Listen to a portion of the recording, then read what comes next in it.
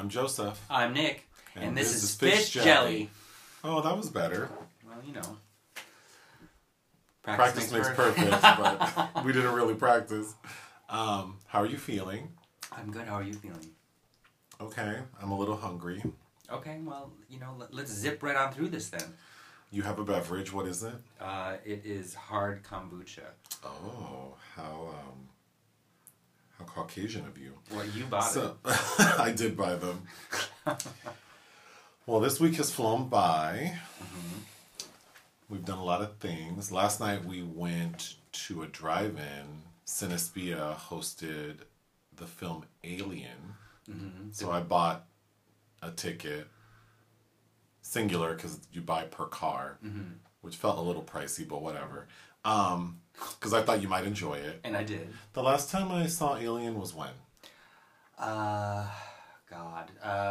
We had a movie night for it in Minneapolis as a kind of goodbye thing. We had a double feature of that and Poetic Justice. That was 2011. Okay. And then I know you've seen it again. Oh, because Sigourney Weaver did a Q&A at a double feature at the Chinese.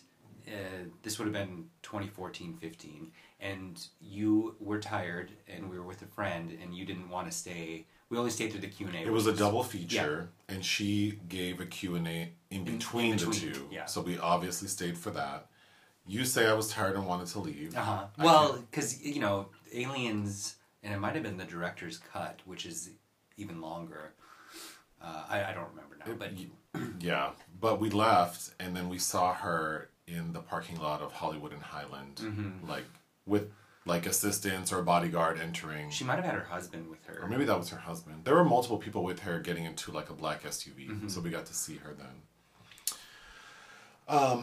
But a fantastic movie. Oh, of course. I mean, yeah. There's really no comparing. It makes me want to rewatch Aliens now. But, which I prefer. Well, of course. The analogy is always Alien is a haunted house in space film and Aliens is a roller coaster. But, I think watching Alien on the big screen and kind of basking in how meticulous it is and the strong character work and obviously state-of-the-art special effects, it's something to behold. It's something that demands to you be immersed in it. For sure. So you have a few things you want to talk about. The first is something with the name Annette. Oh, yes. So, well, I think as of last week, Terry Fremeau had only divulged that Wes Anderson's French Dispatch and Paul Verhoeven's Benedetta were the only for sure competition films at the 2021 Cannes Film Festival that would be in the competition. But since then, I think right after that, the festival confirmed that the opening night film would be Annette by Leos Carax, his first film in nearly a decade, since 2012's Holy Motors. It's a musical with the band Sparks made the music for, starring Adam Driver and Marion Cotillard as an opera singer. It's been in development for years with a revolving cast. I think at one point Rihanna, at one point Rooney Mara, at one point White Michelle Williams. I think we're all rumored to be the lead actress. So I'm very excited. The opening night slot at a major film festival is usually never really a good sign. The last time Cannes had an opening night film that I liked, that I loved actually, was Wes Anderson's Moonrise Kingdom in 2012. But more often than not, they're kind of throwaway films. But I think because of COVID, this is going to be somewhat different. I'm very excited to see this film. Yeah. All right. What is Hope? Oh, to shout out something that we did not review on Fish No, I'm asking, what is Hope? A film. Oh. No, I'm just kidding. I tried to make a joke. Human Emotion. It didn't work. Anyway, go ahead. What is Hope? You didn't watch it, but I reviewed it for Ion Cinema. And it's a 2019 film. It premiered at TIFF and was Norway's official submission for Best International Film. It was shortlisted, I believe. I didn't get a nomination. Maria Sordahl directed it. In 20 years of filmmaking, she's only made 3 films. She tends to take like a decade in between each film. But really a fantastic performance from Andrea Hovig, who's also an actress and singer. She won basically Norway's equivalent of the Oscar, the Amanda Awards for Best Actress. But definitely a tearjerker. It's one of those disease, cancer, subgenre films. So you kind of know what you need to brace yourself for getting into it. But, you know, for all of those kinds of films I've seen of that ilk, like, I still came away really liking this actress's performance. So just a shout out to that we didn't highlight on our own channel. Why do I have Tribeca written down? Because the Tribeca film... Why? The Tribeca Film Festival announced their 2021 program in its entirety. And... Are you going to read it to us now? No. Oh. Just like... Because you would never read a long list. You know, go ahead. One man's trash is another man's treasure, you know? My mom used to say that when she'd go yard sailing on the weekends. I know, mine did too. Usually it's all just trash. But no, just a few items of interest from Tribeca, which of course was hampered last year by the COVID-19 pandemic. But just some things I'm excited about. Actually, a lot of interesting documentary features, which aren't something I usually end up covering for Ion Cinema. But I just happened... Criterion released the 2018 title Minding the Gap recently by Bing Liu, which won the top prize in the documentary competition at Sundance that year, was nominated for an Oscar. He's got a new documentary called All These Songs. It's about gun violence. But after watching Minding the Gap, I'm actually very interested. Another documentary called The Kids by Eddie Martin is about the actual kids that inspired the notorious 1995 film by Larry Clark. Oh, that's interesting. Yeah, so I'd definitely be interested in that. There's another documentary about closeted Nigerian men called The Legend of the Underground, which of course I'm sure will be frustrating and miserable, but necessary. Bitchin', The Sound and Fury of Rick James, I think will be fun. There's one called Stockholm Syndrome about A$AP Rocky, you know, of course, who was detained there in Stockholm. And Lady Boss, the Jackie Collins story. Oh. They have 3 midnight films. One of them sounds really good, called Ultrasound, with Tunde Adebimpe and Vanessa Shaw. And Adam Leon has another film. I really liked his 2012 title, Gimme the Loot, which is, of course, a reference to... The Notorious B.I.G. song? Uh-huh. Oh, yay! But that is I really like that film, and I believe it played at Cannes. But his latest is called Italian Studies, and will be premiering at Tribeca. But just a shout out... Oh, and Jim Cummings' the beta test, which I'm kicking myself I missed at this year's Berlin Film Festival, but perhaps I'll have another opportunity there. Jim Cummings, of course, directed Thunder Road and The Wolf of Snow Hollow, which we did review. Okay. Why did you re-watch Clear and Present Danger? I've never seen Clear and Present Danger. Oh. In anticipation of Tom Clancy's Without Remorse, which we watched today but cannot say anything about because the embargo is still up. Until when? I don't know, sometime next week. Oh. Yes, so Tom Clancy, do you remember the movie Can You Ever Forgive Me with Melissa McCarthy playing the author Lee Israel? Where she's writing the fake... Forging the signatures, yes. Which, you know, Richard E. Grant and Melissa are fantastic in that. But she's at that party of her agents, played by Jane Curtin, and she gets all upset because there's a man who's supposed to be Tom Clancy telling all these people at the party that there's no such thing as writer's block. Of course, in the 1990s... there were a ton of adaptations of his works. The Hunt for Red October, of course, Patriot Games. I'd never seen Clear and Present Danger. Without Remorse was supposed to be made with Keanu Reeves in the 1990s, but that was permanently shelved. Anyway, I'd never seen Clear and Present Danger, and I hated it. But I think it's interesting to note Willem Dafoe plays the same character that Michael B. Jordan is playing in this this actual adaptation. That's right. Yeah. But there have been countless... Jack Ryan is the Harrison Ford, Alec Baldwin character that's been resuscitated over and over again. Ben Affleck played that in Sum of All Fears. Chris Pine, I believe, in Jack Ryan's Shadow Recruit, from 2014, which was terrible, that Kenneth Branagh directed. And there's something else in there.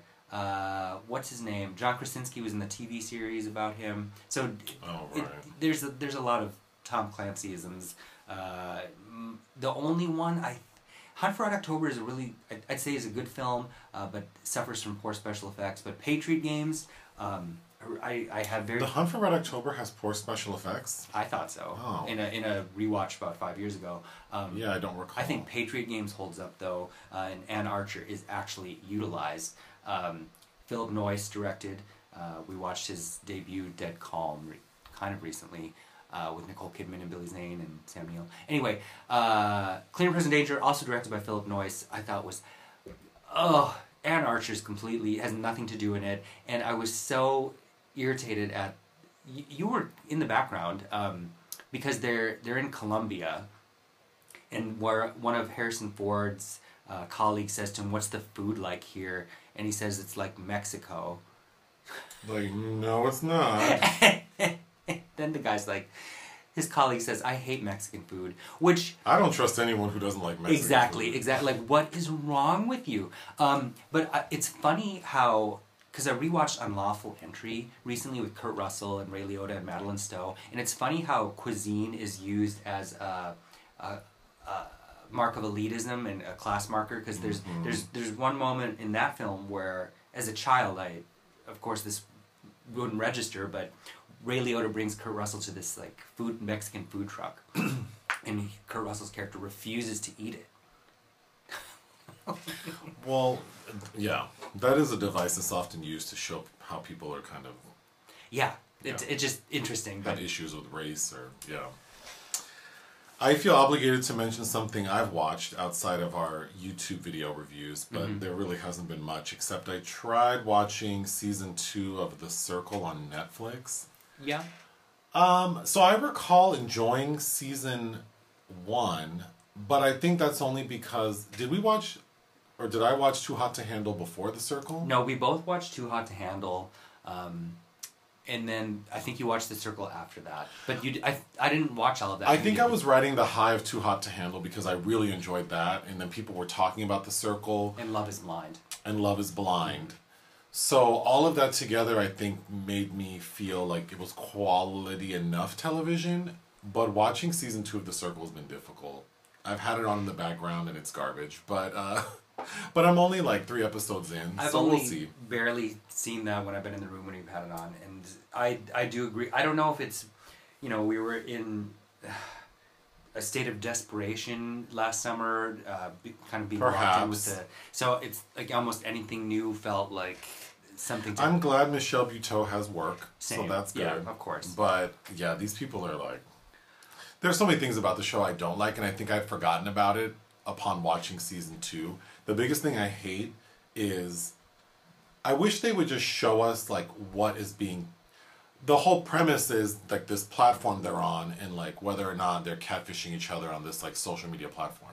But then we have to watch these characters or people like talk to the platform, like speak to text. And I wish we could just sort of be immersed into the platform and read everything on our own. Right. But then I guess that would be too much like subtitles, and people don't like that. So anyway. Asking people to read trash TV, it won't happen. Another little topic, well, it's not little, the Oscars, the Academy Awards are tomorrow. We did a video talking about your thoughts and predictions on our YouTube channel, but I figure since it's tomorrow, do you have any thoughts? Do you want to sort of like give your predictions again on like the major categories? No. No? Okay. I mean, I'm tired of thinking about all those films, even for the ones I like. Okay, so if you care about Nick's thoughts, then find it on YouTube on our Fish Jelly Film Reviews channel. There's always that, I forget what platform it's on, where the anonymous Oscar voters talk about what they really think, and the consensus, of course, based on that outlet was that it's been a mediocre year. But it's like, there are some really good films in there that are very deserving of Oscar nods, and of course some things that shouldn't be. Trial of Chicago 7. But that's every year. The whatever these voters get on the ballots, like, I mean, the fact that The Blind Side had a Best Picture nomination on top of that Bullock win, no good. So I don't think anybody should. I'm tired of the Oscars. Okay. But, you know... I don't want you to feel triggered rehashing it right now. You know, like Issa Rae said about, you know, she's rooting for all the black nominees. But what's remarkable is that we can go beyond that statement now, because which black nominee in any particular category would you prefer? It's nice that there are some options this year. So I'm very much looking forward to the outcome. As I've said before, I really, out of the Best Actress, which I've always probably paid the hyper aware of, I really am rooting for Viola Davis to win a second Oscar. But we'll see. All right. So now you want to talk about a person named Monty Hellman. Yeah, so like profiling, you know, last year we brought up how Helen McRory died, but really didn't talk about her. But last week. Yeah. Oh, what did I thought say? You said last year. Oh, I could be wrong. So yeah, tell me who Monty Hellman is, and anyone listening. So you have no idea who Monty Hellman is? I mean, maybe if you tell me. He is kind of a cult auteur filmmaker. He's best known for the 1971 film Two Lane Blacktop, which I just watched last night in preparation for this, starring Dennis Wilson of the Beach Boys and, oh God, I'm forgetting his name. The guy who used to date Daryl Hannah. Quentin Tarantino? I don't know. No. Anyway, it's considered one of the best road trip films ever made. And, of course, Warren Oates. James Taylor, that's what I'm trying to think of. James Taylor is the driver, and Dennis Wilson is the mechanic. And they are basically drag racing from LA to DC against Warren Oates. And they have this young... hypersexualized teenage girl that they pick up for the ride that kind of volleys between them. We had watched, as we said, Alien, and so I inadvertently had a Harry Dean Stanton double feature, because Harry Dean Stanton is a hitchhiker that Warren Oates picks up that's gay and keeps trying to hit on him throughout the night, which I found very interesting and kind of strangely touching in their interactions. Because he totally puts him off and tries to kick him out, but lets him stay until he gets to a safe place to drop him off. Monty Hellman. Anyway, so that's his best known film. He started out as one of the directors that was tutored by the great producer Roger Corman. And so he produced, I think, for his first few features, but beyond Two Lane Blacktop, which was not a hit but has since become a huge cult hit. It's part of the Criterion Collection. He's best known for a pair of 1966 acid westerns, The Shooting and Ride in the Whirlwind, both starring Jack Nicholson. Nicholson wrote Ride in the Whirlwind as well. Both excellent films. Acid westerns are... So these were 1966, but the term acid western wasn't coined until 1971 by Pauline Kael over the Jodorowsky film El Topo. And I wanted to read this Jonathan Rosenbaum definition of the acid western, which was surrounding his dissection of the Jim Jarmusch film Dead Man in 1996. But acid westerns basically conjure up a crazed version of autodestructive... I can't even read my writing. Oh, you'll learn one day. Autodestructive wartime America at its most solipsistic, hankering after its own lost origins, which I found kind of interesting. Monty Hellman, after Two Lane Blacktop, worked on a lot of projects. He edited a lot of projects, worked as second unit director on RoboCop. He executive produced Reservoir Dogs. Of course, made other films with Warren Oates and Harry Dean Stanton, like China 9, Liberty 37, Cockfighter, which is kind of a pseudo hybrid film. I haven't seen those last two, but plan on catching up. He died at the age of, I believe, 91 on April 20th. The same day that Derek Chauvin was convicted. We lost a great auteur. His last film was 2010's The Road to Nowhere, which competed in Venice. Tarantino, I believe, was jury president that year, and Monty Hellman won a special career achievement, I believe, award. he had been in development on a new project called Love or Die, which, like his last film, was to be produced by his daughter and reteaming him with Shannon Sossamon, which had supernatural element that sounded fascinating. I think Ben Said had been on board to produce it at one point, and of course, it didn't get made. And I think what seems like kind of shocking to hear that is when you hear somebody's working on a project and then they die, it seems unexpected. But he was elderly. After the 70s, he kind of had a lot of problems getting projects as a director off the ground. He directed a film with Everett McGill called Iguana, which I remember being very excited to see. When I finally did, I couldn't stand it. But Everett McGill, is the werewolf in Silver Bullet, or the S&M prone parent in The People Under the Stairs, my favorite Wes Craven film. It's worth a watch. I think it's a mess. He also did Silent Night, Deadly Night 3, Better Watch Out, which was direct-to-video, which I've never seen and I'm very curious to. Anyway, he's just, if you haven't had the pleasure of watching a Monty Hellman movie, I think Two-Lane Blacktop, The Shooting, and Ride in the Whirlwind are requisite viewing. Road to Nowhere has its moments. It's kind of a romantic neo-noir starring Tig Runyon and Shannon Sossamon. Definitely worth a look. I was really hoping that he would get another project completed, but such is life. Is that it? Yeah. Oh, okay.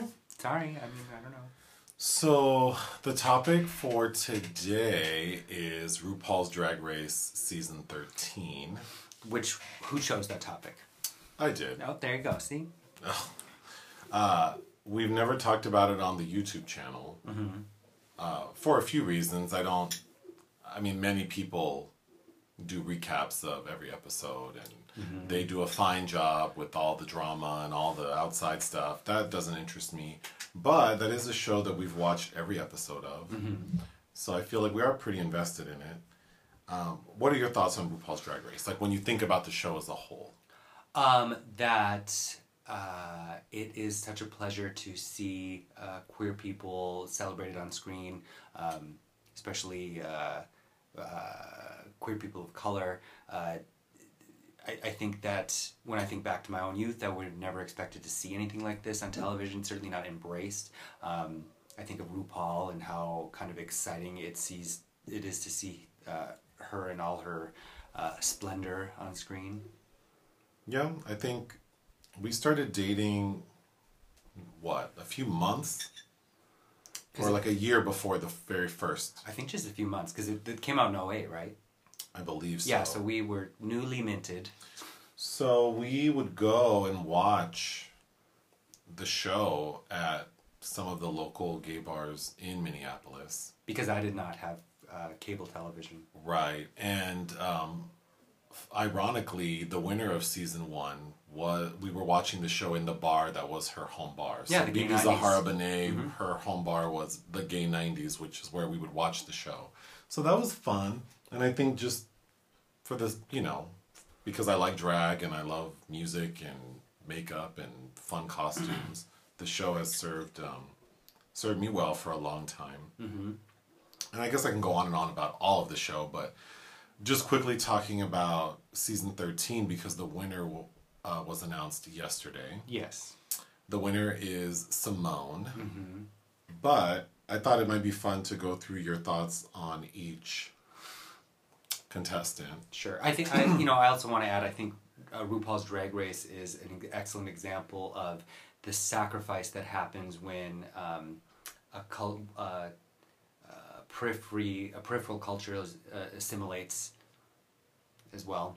How do you mean? I think the show has changed from sometimes where it seemed like we're watching actual people's real emotions at one point to something that's highly produced and manufactured. Yeah. Especially, and I think it's been no more clear than ever before as we were watching this back to back with season 2 of UK Drag Race, yeah. Where the queens, I think, are a little less obsessed with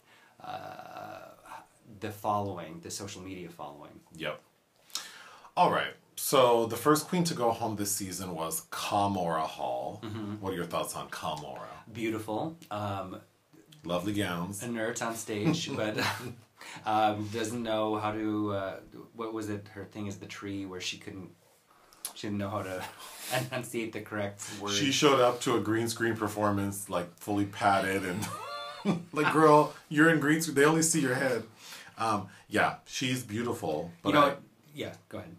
No, I was just gonna say her storyline was that her boyfriend didn't like her doing drag, so she could only do it sort of like periodically and had to kind of do it in private. So she really cherished the time that she was in drag, so it took her a very long time to get ready. And I think she was more preoccupied with her aesthetic than being entertaining. But she was beautiful. She's beautiful. I thought it was kind of touching to hear that, because it's frustrating that somebody takes so long to do that, but really it makes sense when she's not really allowed to do it. She's carved out this kind of, it's this escapist thing for her. It's a process. Well, I remember my roommate in college would make fun of me for taking so long to get ready, and he'd be like, like, you still look terrible, like, just awful things, like, why do you take so long? And in my mind I would think, like, I just enjoy the process. Like, I'm excited to go out, so I just want to, like, play music and burn a candle and slowly like play with the curls in my hair and brush my teeth for like 20 minutes and so she was feeling the fantasy, but that didn't work well for a competition reality show. It's the journey, not the destination. It is. The second person to go home was Joey J. He's a Phoenix queen. He was labeled trade of the season, which, depending on who you are, means a lot of things. But I think that's a good point. So I think on the show, and many people refer to trade as like the best looking person. But to me, trade means like someone you're hooking up with. Yeah. And then rough trade is usually like a guy who's like straight presenting or straight identifying. So it's almost like you're doing something on the DL. Clandestine. But yeah, somehow it's turned into like the hottest guy. So Joey J was considered the hottest guy. He was also the queen who didn't wear wigs. And when he did... Yeah, he shouldn't have. He didn't really know what he was doing. I thought Joey J was cute. He is a very talented dancer. His tagline was like, he's a gay-ass bitch, but didn't have much... Didn't he basic? And like filler queen, and I thought he had more of a personality than I expected from the promo, but... Yeah. I think he was pretty like one note. Yes. And his aesthetic was off. Even for the reunion and the finale, he looked a wreck. I thought. Like, his hair, when it's not his natural hair, is not good. The next person to go home was Tamisha Iman. Who was, I think, both of our favorites. Who was my favorite. She's the oldest queen in this season. 50. Well, she was like 49 when they filmed. But... and super talented. If you search videos of her from back in the day, she's a phenomenal dancer. She was making her own music before drag queens were putting out shitty singles. But she was hindered by a bout of colorectal cancer. So she had been cast on season 12, was diagnosed with like stage 3 colorectal cancer, had to undergo chemo, and then was invited back to season 13. So she had been on a fight to recover well enough to compete, and then something she didn't share with the audience until she was eliminated was that she also had an ostomy. Yeah, so she didn't make it clear she had a bag connected to it, but because she didn't say she had an ostomy bag, but she just said she had an ostomy, which means she has a hole that protrudes, that allows access from the outside of her body to the inside of her body. So that's pretty traumatic, and it was obvious in her performance because she seemed a little stiff. Yeah. That being said, it's like she is... Suffers no fools. No, and she is very much my personality, like... And she has a single called Arrogant, which I've been playing on repeat during my workouts. There are a few funny lines. You've been saying them. Like in the opening, Lala Ree says, she likes to fight. She likes to fight, yeah. And I like when she says, you might hit a lot of things, but you won't hit me. Yes. So I'm looking forward to her doing more things. How she came from the ashes to give you hell. Yeah, I really liked her. The next queen to go home was Lala Ree, who's another Atlanta queen. And during the promos, we were told that Tamisha Iman is her drag mother. But they're kind of cold towards each other Yeah. in the first episode, so we find out that really Tamisha was the first person to put Lala in drag, and then that was it. Mm-hmm. After that, they really didn't connect. But anyway, Lala's a phenomenal performer. She talks about giving you the Lala re-experience, and it really is an experience. She's one of the... She's someone who, like, if she performed at a local bar, I would pay to see her. Yeah. Like, I know I'd get a good show with good music. Yeah. Kind of like Kennedy Davenport. Yes, So, yeah. on that level. Cute personality, says funny things. She has her big quote was when she says, "Lord, bitch," and then like, "I'm sorry, Lord, you know you're not a bitch." But And one miscongeniality. one miscongeniality, but she struggled with comedy. Oh, she will always be known as having the worst outfit on Drag Race history. Oh my God, Nicole, what's her... Nicole Byer. But Nicole Byers, the look on her face. This is when I wish we had a YouTube video because I would post all this. But yeah, that like 99-cent store gift bag outfit. I bought those bags before. Yeah, I've purchased those bags as well. Is atrocious. But that being said, I really like Lala Ree. I'm sure she'll be back for All Stars. Well, and won that lip sync with those bags. And won that lip sync with that raggedy ass outfit that fell apart. The next queen to go home was Elliot with 2 T's. He's a Vegas queen. I felt very bad for him. Because he shares in like one episode that he struggles with depression. That made it worse, but because technically he's eliminated 3 times. Yes, because he was, yeah. I mean, we don't have time to break down the entire thing, but the pork chop waiting room. Yeah, they pulled that stunt, which was Where all off-putting. on episode 1, all the queens had to lip sync, and half of them lost and were sent. Initially, they thought they were going to be sent home, but really they were brought back. Yeah. But then they said, in all you eliminated queens from episode 1, you have to. So Elliot was part of that group. Then they say, okay, all you girls need to choose someone to go home for real, for real. Mm-hmm. They choose Elliot and Utica. Yep, the tide. And then it was a tie, so they're like, well, choose again. And then they choose Elliot unanimously. And then Elliot gets, little do they know, he gets put with the winner's circle. And then they're all... They're mean towards nasty him. to him. Yeah, bless his heart. And then he had to lip sync. Saying dumb things about how he's a spy. It's twice? He had to lip sync 3 times or twice. I don't remember. So he really went through a lot. Bless his heart. I think Elliot is a good example of someone who has resources, like has access to money and can buy costumes, but just has poor taste. Sure. Yeah. But he's a phenomenal dancer. Mm-hmm. Yeah, of course. The next queen to go home was Denali. Denali's that queen from like Alaska who's an ice skater and now I think is based in Chicago. Yeah. I did not care for Denali at all. Which I was surprised to learn her eventual elimination was had a lot of controversy over it because I thought... Why? I remember after the episode where she was eliminated, there were news articles about how the fans were upset. And it's like, well, why? I don't even recall who sent her home. Off the top of my head, I can't either. And what was the song? I don't remember. You know, I don't even care to look it up.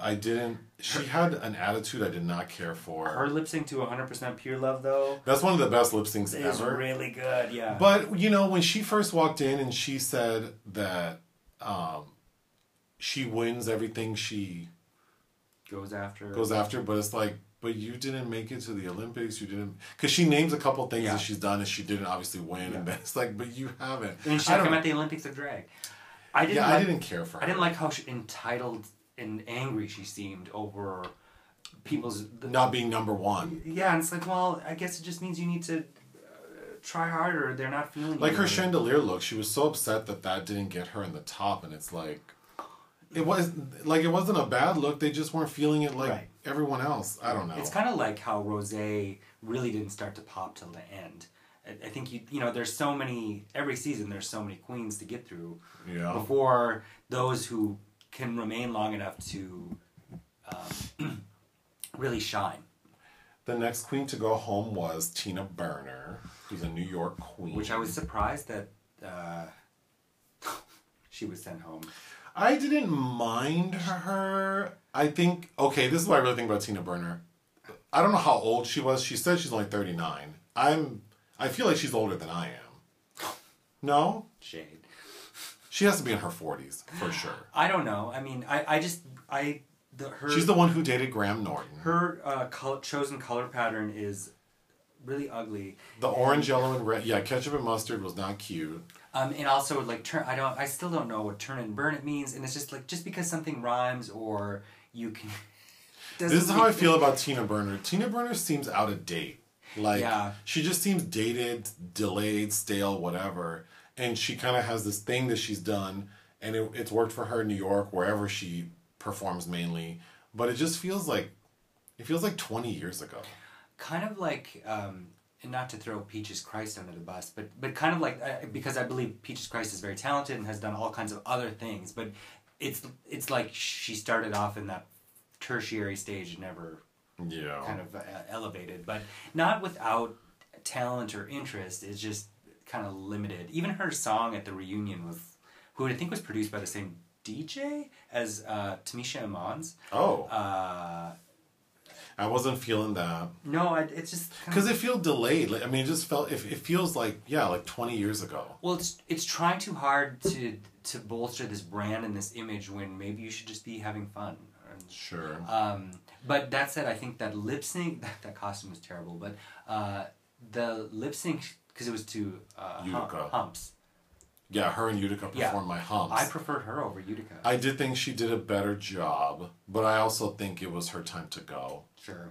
She said she was the comedy queen. It's like, but you haven't been funny yet, so I don't know. The next queen to leave was Utica Queen, who's who's the Christian, the Seventh-day Adventist from Minnesota. Mm-hmm. She's the one who, her version of funny is to be mean and nasty, which is really interesting for someone who is very proud to say she's religious. She's very proud to say she's religious and very careful not to appropriate black culture to the extent of she was Bob Ross on Snatch Game, who was a white man with an afro and instead wore a crown of squirrels because she didn't want to appropriate black culture as a white person.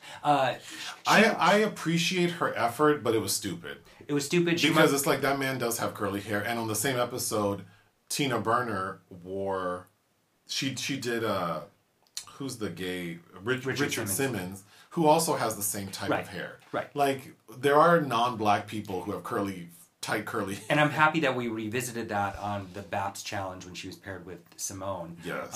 Where she had two black people telling her like, girl, just do it. Like if you do it with love. But see that Utica, I'm Minnesota born. She reminds me of so many people that fake ass Minnesota nice who are really kind of nasty because they're uncomfortable with themselves underneath. And I think she got called out by Rosé after the library mini challenge about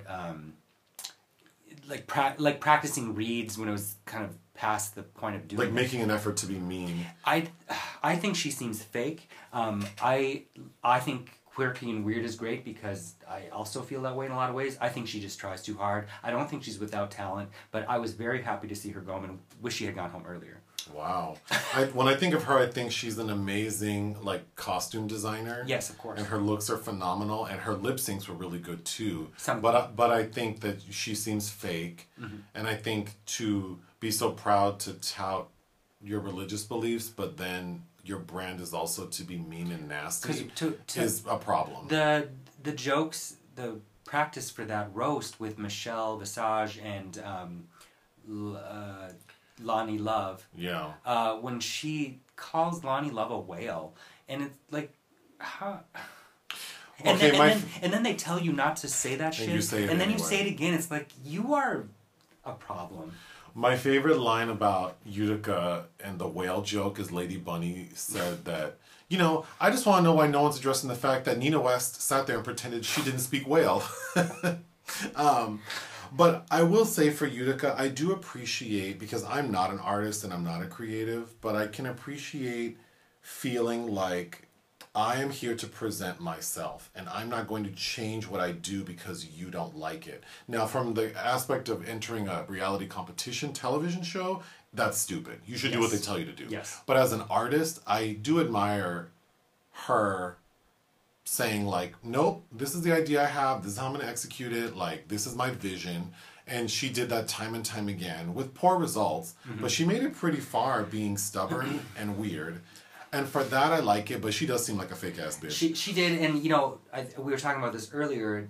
There's, of course, an appreciation for at least making room for the conversation about appropriation. But what I wanted to hear then was, where do you see yourself in this? Where, like, just saying, like, oh, I don't want to seem like I'm appropriating it, but how are you in your space amongst black people? She sounds to me like somebody that went to a liberal arts college where they teach you all of those things amongst other white people, but you don't know any black people or have any black friends. Sure, but that show doesn't have the time to, suss all that out. The next person to go home was Olivia Lux. Olivia Lux was my favorite from the beginning. She's so talented. She can dance, she can sing, she can play instruments, she can write. She's gorgeous. Her hairlines are questionable at best, but she's stunning. Yes.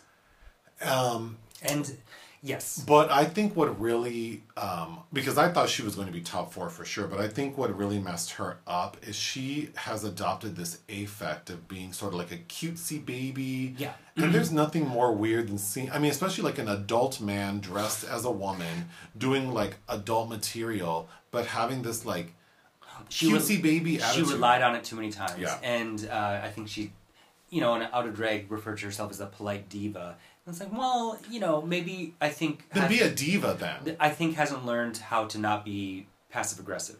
And is young. But yes, definitely beautiful, talented. Out of the reunion videos, obviously Tamisha Iman's my favorite, but hers doing the Mary J. Blige cover looked professionally produced, looked like an actual music video I'd see. Yeah. So the top 4 were Rosé, Gottmik, Candy Muse, Simone.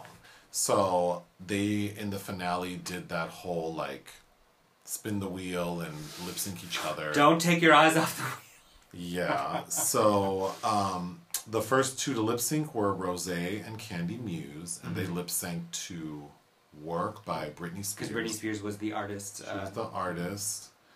And Candy Muse sent Rosé home. What do we think about Rosé? That outfit, I know it was a Britney homage, but even her makeup seemed kind of off to me. Like she looked like a corpse. Okay. Not to be cruel. I just think, and maybe it's because of that costuming and the reveal I thought was underwhelming. Rosé, I think, is the most handsome male contestant. Agreed. But Rosé has very strong features and has a 5 o'clock shadow at noon. Mm-hmm. So she has to color correct heavily. Yeah. So her makeup looks, when you color correct, your makeup ends up, if not done correctly, or you're a person who's very fair, it ends up looking a little chalky, a little like neutral. But she didn't look like that through most of the season. Well, no, she didn't. But I think her face. She's a very handsome man, but she's not a pretty lady. So I think that's that. I think her hair has been an issue. Her outfits have been an issue.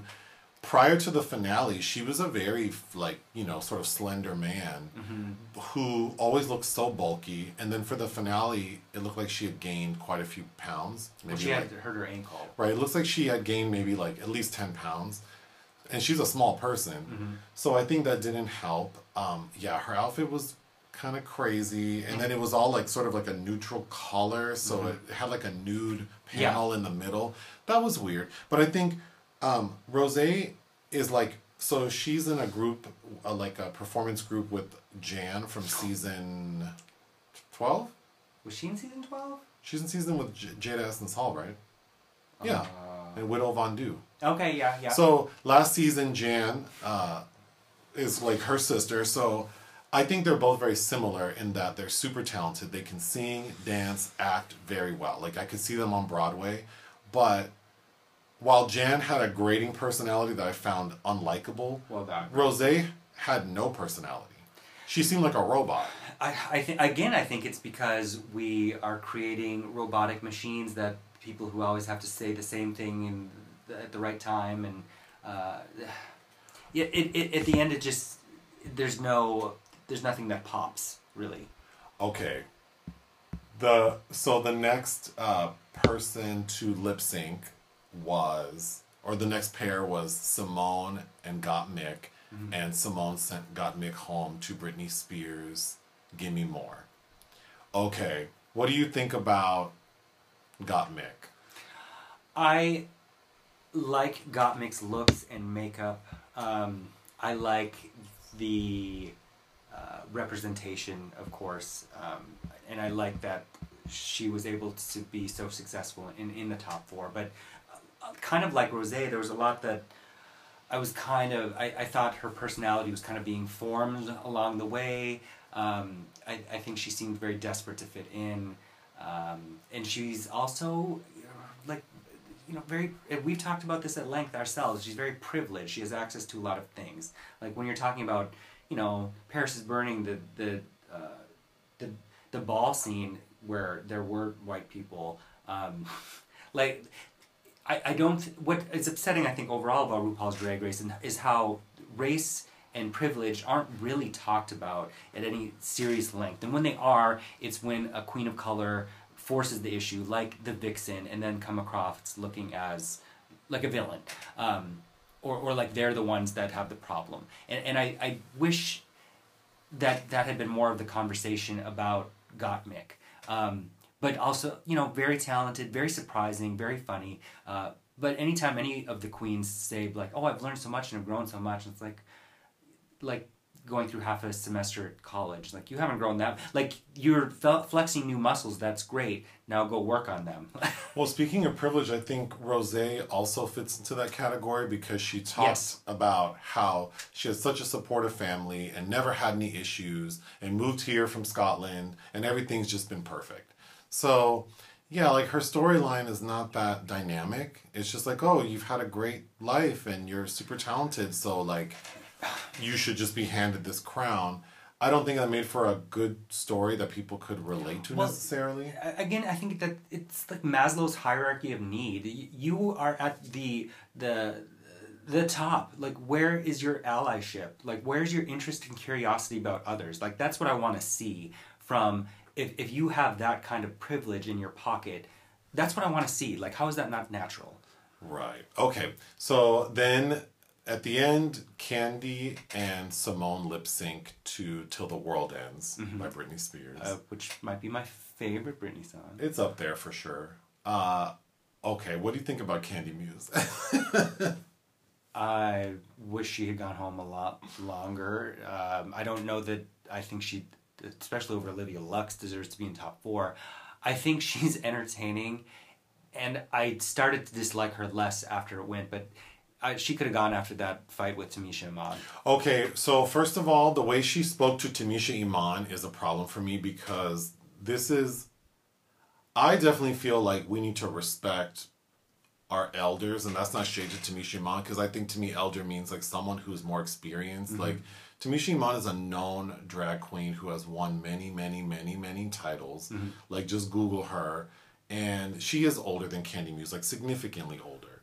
So I think the way she spoke to her was just so disrespectful, and to choose to do that knowing that that will be on camera, available for everyone to see forever. Was a choice. Yeah. Was a choice. But I think the bigger issue with her for me is, I don't like excuses, but sometimes they're valid in the sense that, like, sometimes people's personalities are formed from trauma.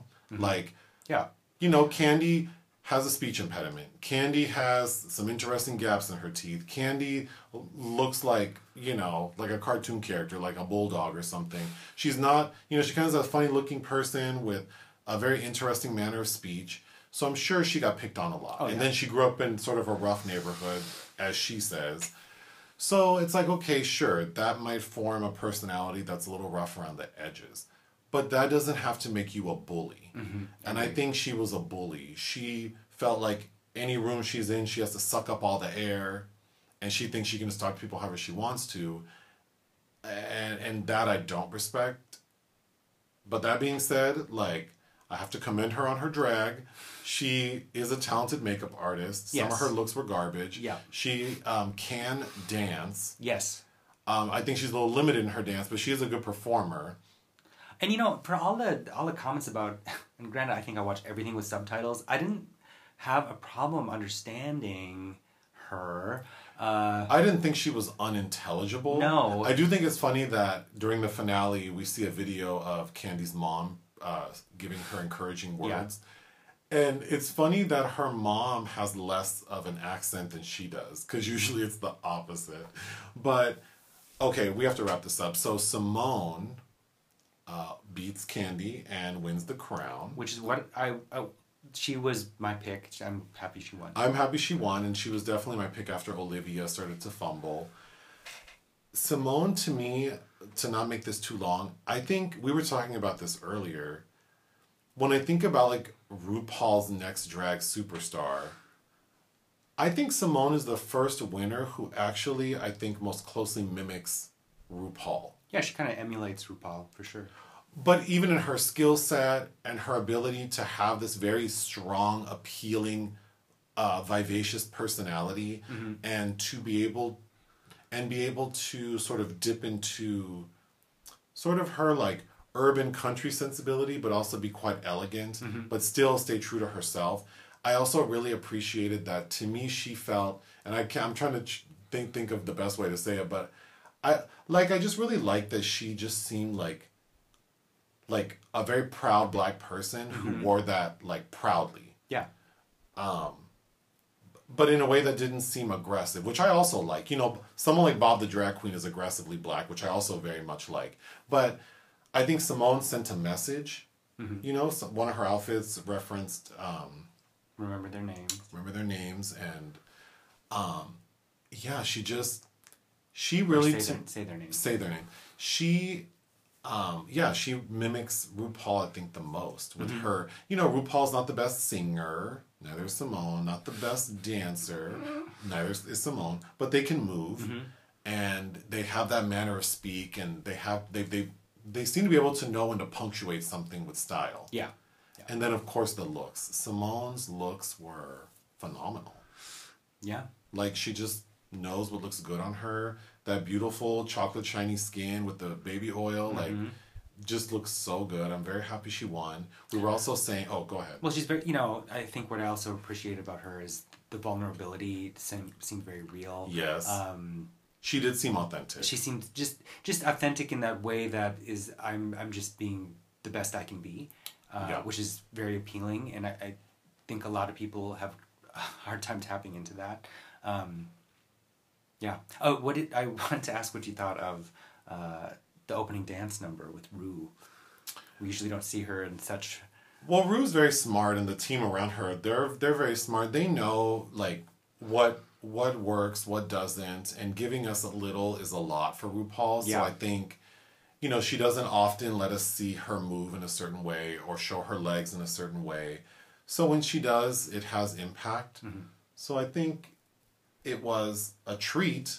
I think so too. But is RuPaul Janet Jackson on stage? No. But she's 60, damn near. Pushing. I mean, I thought she looked good. I loved the sweaty shine on her decolletage. Oh yeah, she looks amazing. Well, that's what I'm saying. To see RuPaul, like this nearly 60-year-old man in 6-inch platform heels and like a cinched in like bathing suit dress. Like do a little performance and look phenomenal is pretty astounding.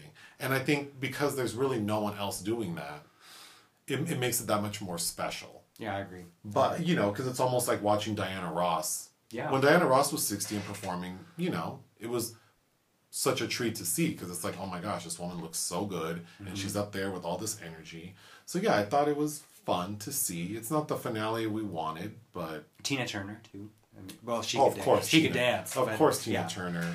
Even Cher, like... Yeah. I mean, she does her point thing, but, I mean, you don't go thinking you're going to see acrobatics.